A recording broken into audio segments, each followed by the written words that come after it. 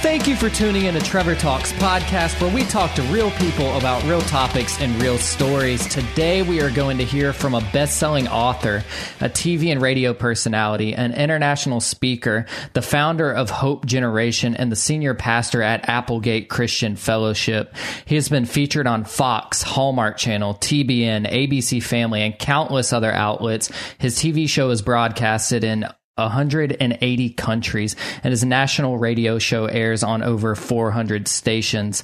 His new book, Flirting with Darkness, is available wherever books are sold. Guys, today we've got Mr. Ben Courson on the show. Ben, thank you so much for joining me today. I'm super just honored and privileged that you would take time out of your busy schedule to join us for this interview. Dude, I'm so excited, and I love what you're doing. Real talks with real people. I think that's what, people connect with. They are impressed by what we've accomplished, but they connect with our weaknesses. And I believe that our scars become our stars. So this is going to be fun. Dude, I love that. Our scars become our stars. When did that hit you?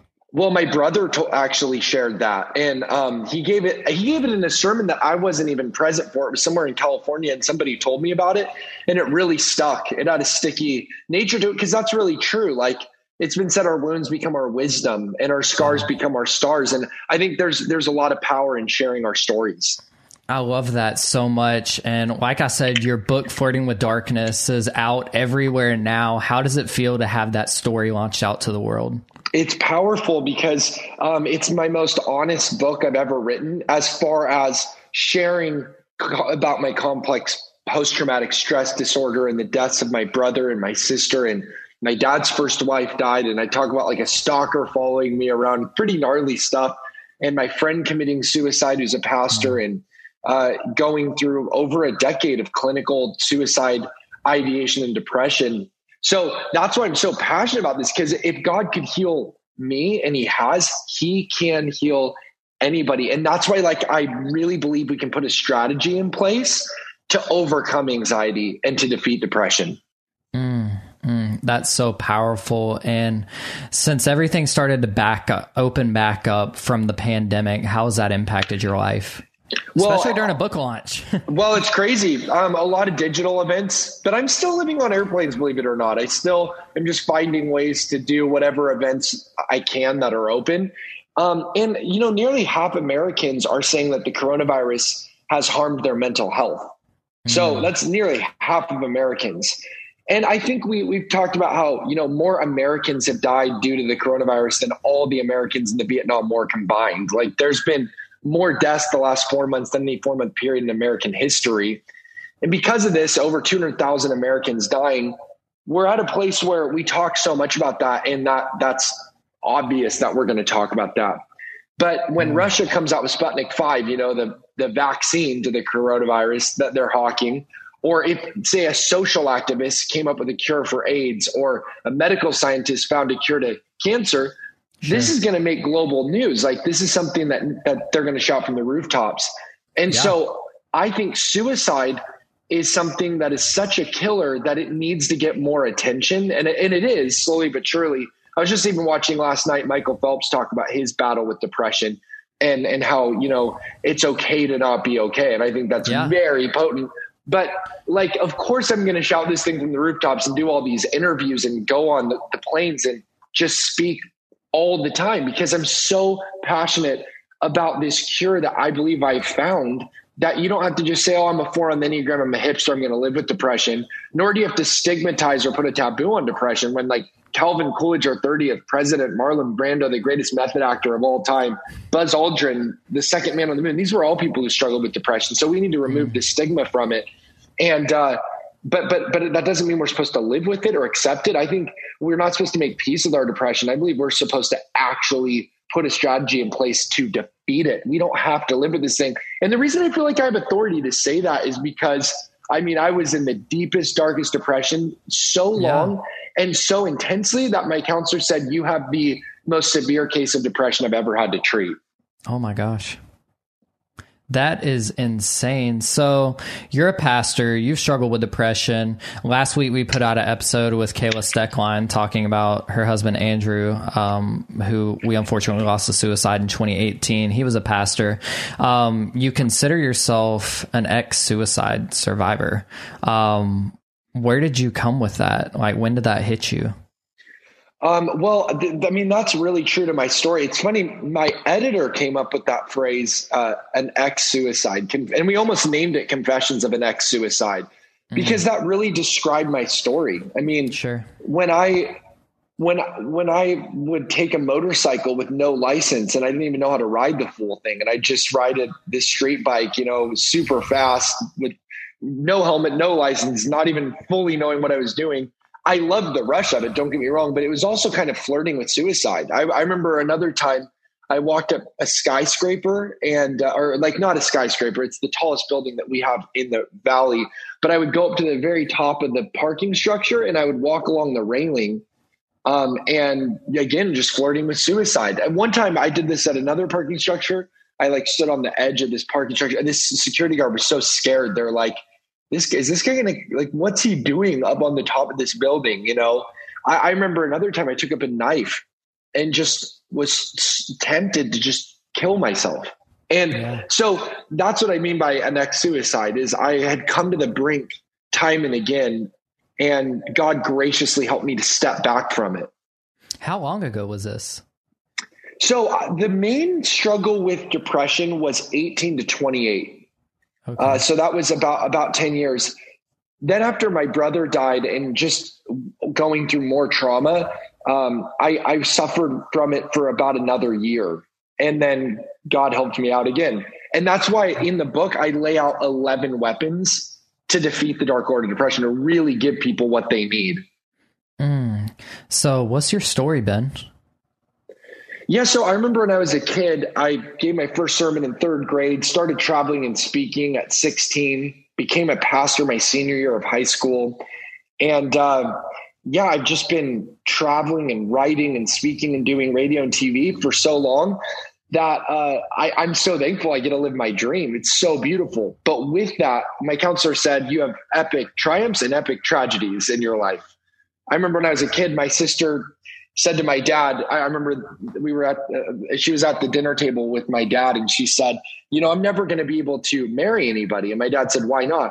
And she said, because you always tell me I need to date somebody godlier than me, and I'm the godliest person I know. And she was saying that kind of tongue in cheek and laughing.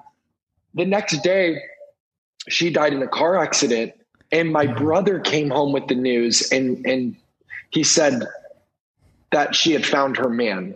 My sister Jessica had found her man. She'd become the bride of Christ. She'd found her man. She was finally with someone godlier than she was in the presence of the Lord, My brother, I remember, spoke at the funeral, and I prayed at it. I was in 1st grade. And there was this song that we played called Take My Hand and Walk that my mom played on the slideshow. And that would just always reminds me of my sister's memorial service, Take My Hand and Walk, this subculture song from The Cry in the 90s. A band called The Cry. Well, what happened is at my brother's deathbed, when he was dying of cancer about a year and a half ago, I remember that song just happened to come on the radio. It just shuffled on the radio. And then shortly thereafter, he passed away, and my dad was crying and I was crying at his deathbed, just hearing that song, because that song was the same one that played at my sister's memorial service. And that was his homecoming song too. And somebody said your brother graduated, and I just picture the Lord with one hand saying, take my hand and walk, walking Peter down the graduation aisle, saying, well done, good and faithful servant, enter into the joy of the Lord. With his other hand, taking my sister down the wedding aisle, saying, you're the bride of Christ. And those stories have put in me a passion to declare what Paul said: if we do not believe in resurrection, we above all men are most miserable. And that's why most people throughout history across the world believe in an afterlife or some persistence of consciousness after death, regardless of their geography or religion or language, because the Bible says God put eternity in our hearts. And so I think that going through stuff like that put in me a sense of urgency to make my life matter and to make my life meaningful. Not that that was this soul thing, but that definitely contributed to that, to not only look forward to heaven, but to make the most of my time here on earth. Dude, that's crazy. I remember I was probably 14 or 15 the first time I gave a message, and I started touring as an intern in junior year of high school with Nick Hall. And so we were I love Nick, by the way. He's great. Yeah. So I was out promoting the Together 2016 event, and I remember we were in Birmingham, Alabama, and I had my first panic attack. And after that, like, one of the guys that works with him, God bless him, Jay Anderson, he ended up having to drive me and my car back to where we were staying that night because I couldn't drive. I couldn't think. Like, I'd never had a panic attack that I could recall at the time, but going through EDMR therapy, I figured out that it had been something that I had struggled with. I just never addressed. And so following that, I gave up my calling, deleted all my social media outlets, quit traveling, quit doing everything, and started working for AT&T as a sales rep. Bought a house at 19, did everything that looked like it was the American dream, and I was not happy. I was depressed. I was suicidal. I didn't feel like my life had any kind of purpose at all. But in 2018, God brought me through it. Just mentors that came alongside me, Jared Wilson and Lacey Sturm, and then so many close friends just circling around me and like, Trevor, you got this. Like, you got to do this. God's got a message for you. You got to get through this. So I went through therapy, did that whole thing, and God's got me here now. And it's like, okay, how am I going to steward this? Like, God, why do you want me to share the darkest parts of my life? Why do you want me to share about the anxiety and the depression? And the truth is, like, that's a part of my story, but that's not what we're supposed to share. Specifically, it's His grace on us through it all. So with all that being said, I've struggled with mental health, suicidal ideation, anxiety, depression. You have as well. For you, as someone who's overcome that and continues to overcome it, what do you feel like most people get wrong about depression and anxiety?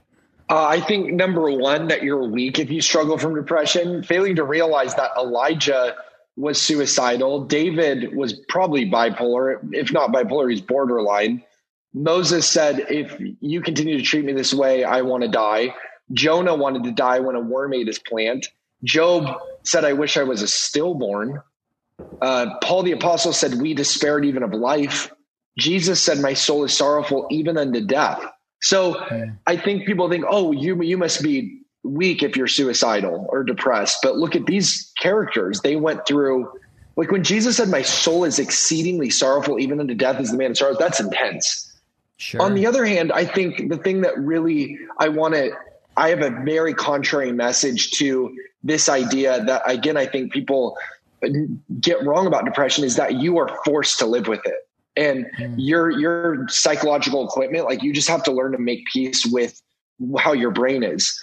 But what Daniel Amen, who's a psychiatrist, found is that after 83,000 brain scans over a 22-year career, the number one thing he and his colleagues found is that the brain can change. So that through rote and repetition, like continually driving your thoughts in a different direction, what happens is through neuroplasticity, you actually change your cranial package and psychological constitution and cerebral gray matter. You can actually change the shape, the plasticity of your brain. And so I think people think, oh, I'm just going to be depressed the rest of my life. And that just is hopeless. So I think on one hand, saying you're weak if you're depressed, on the other hand, saying you're just trapped in it for the rest of your life, I think are the two biggest misnomers that are projected upon depression.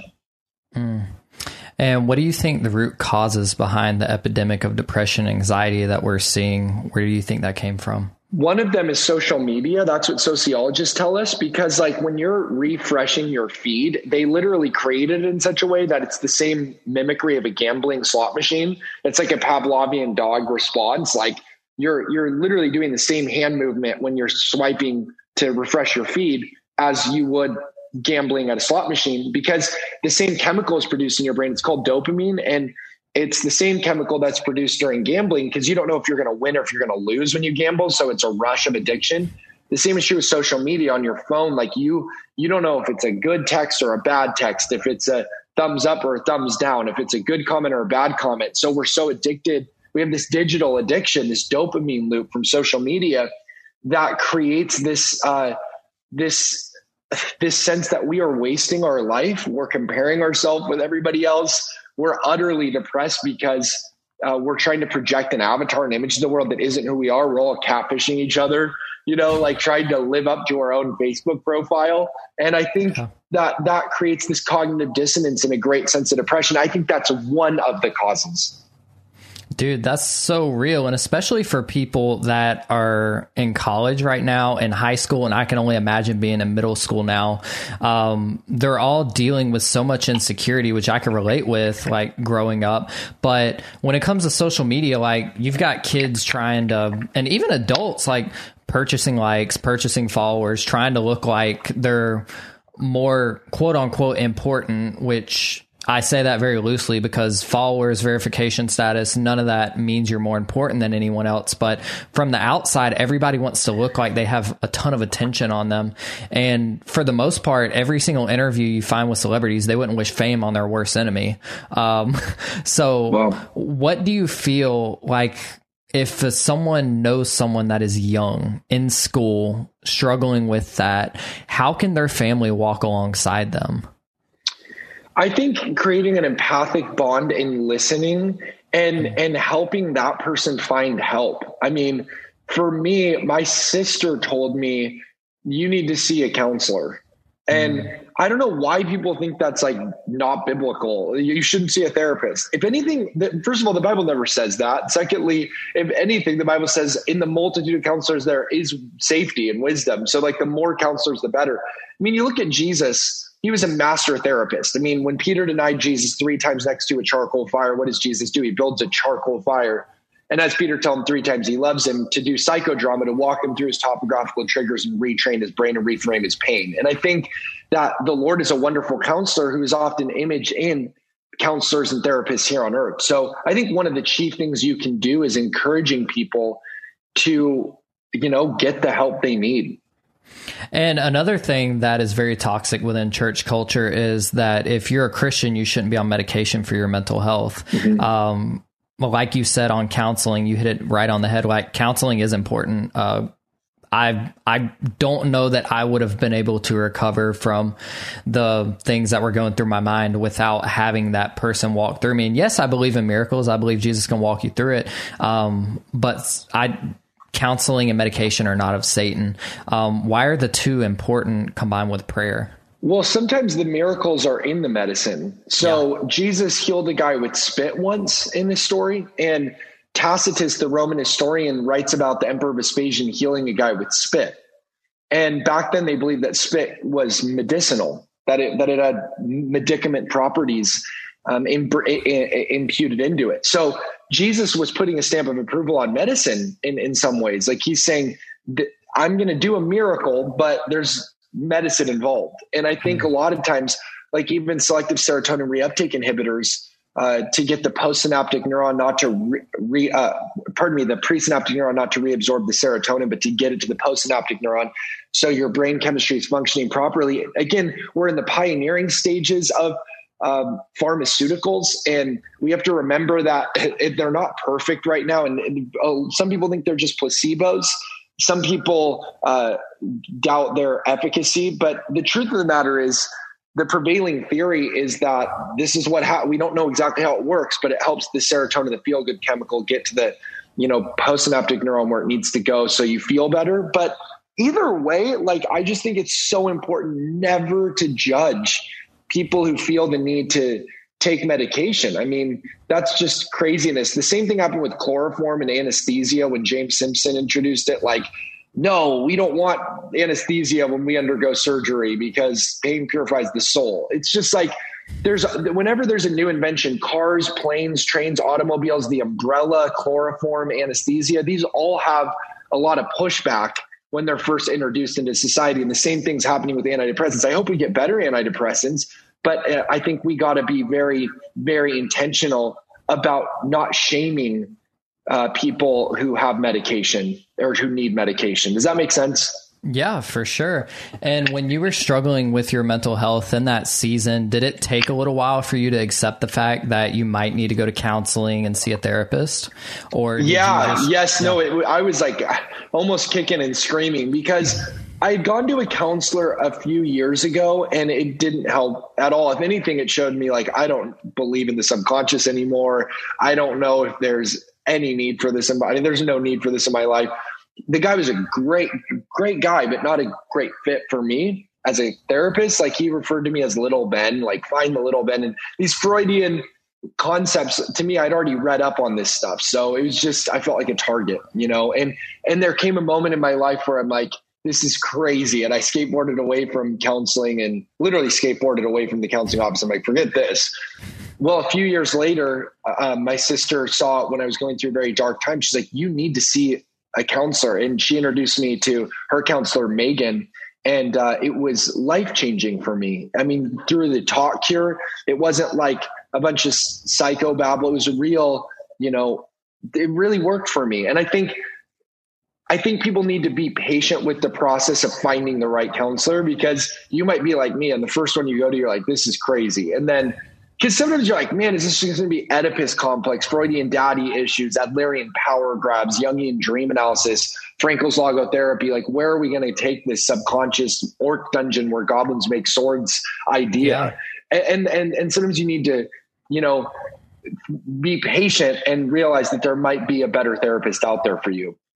Yeah, and there's so many resources to where, like, if you have agoraphobia and you don't want to leave the house, or maybe you're scared of going to sit in a counselor's office, you can overcome that. But if it just becomes an issue for you and that's holding you from counseling, there are so many resources that you can access from your house, especially during the pandemic. I've seen BetterHelp, which is an amazing app that I personally use when I'm on the road, just to where I can stay in counseling and not have any kind of like, oh, I wish I would have been in counseling because then I wouldn't have had this breakdown. Just talk through things that happen when, as you know, when you're on the road, it's like you're not around family. Sometimes there's friends out there, but it's just really hard to be separated from people you love that long. So what are your tips for somebody that needs to find someone to talk to about their issues? Well, my counselor, I FaceTime. Like, I haven't gone to a counseling session in a while, but when I was in need of that, I would just FaceTime. And I think we live in an age of such technological advancement that we can tap into these futuristic. I remember when I was a kid, I watched this movie Xenon Girl, the 21st Century, on Disney Channel. And do you remember that? Do you remember that movie? I do. Yeah. And remember when they would, like, she was living in a satellite and they would FaceTime each other. And I'm like, in middle school, I'm like, whoa, that's gnarly. They're like talking to each other on the phone, but they can see each other.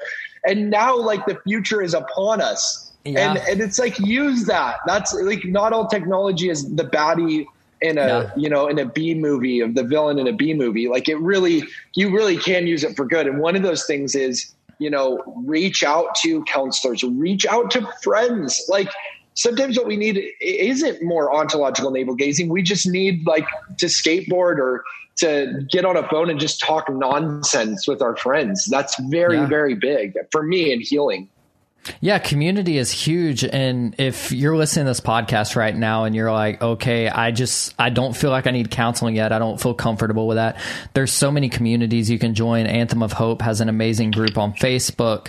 Heart Support has an amazing group on their website, heartsupport.com. You can go to anthemofhope.org, deathtolife.com. There's just so many resources available to people for free. A lot of people won't go to counseling because it's expensive, and that's a whole other conversation that I think needs to be addressed.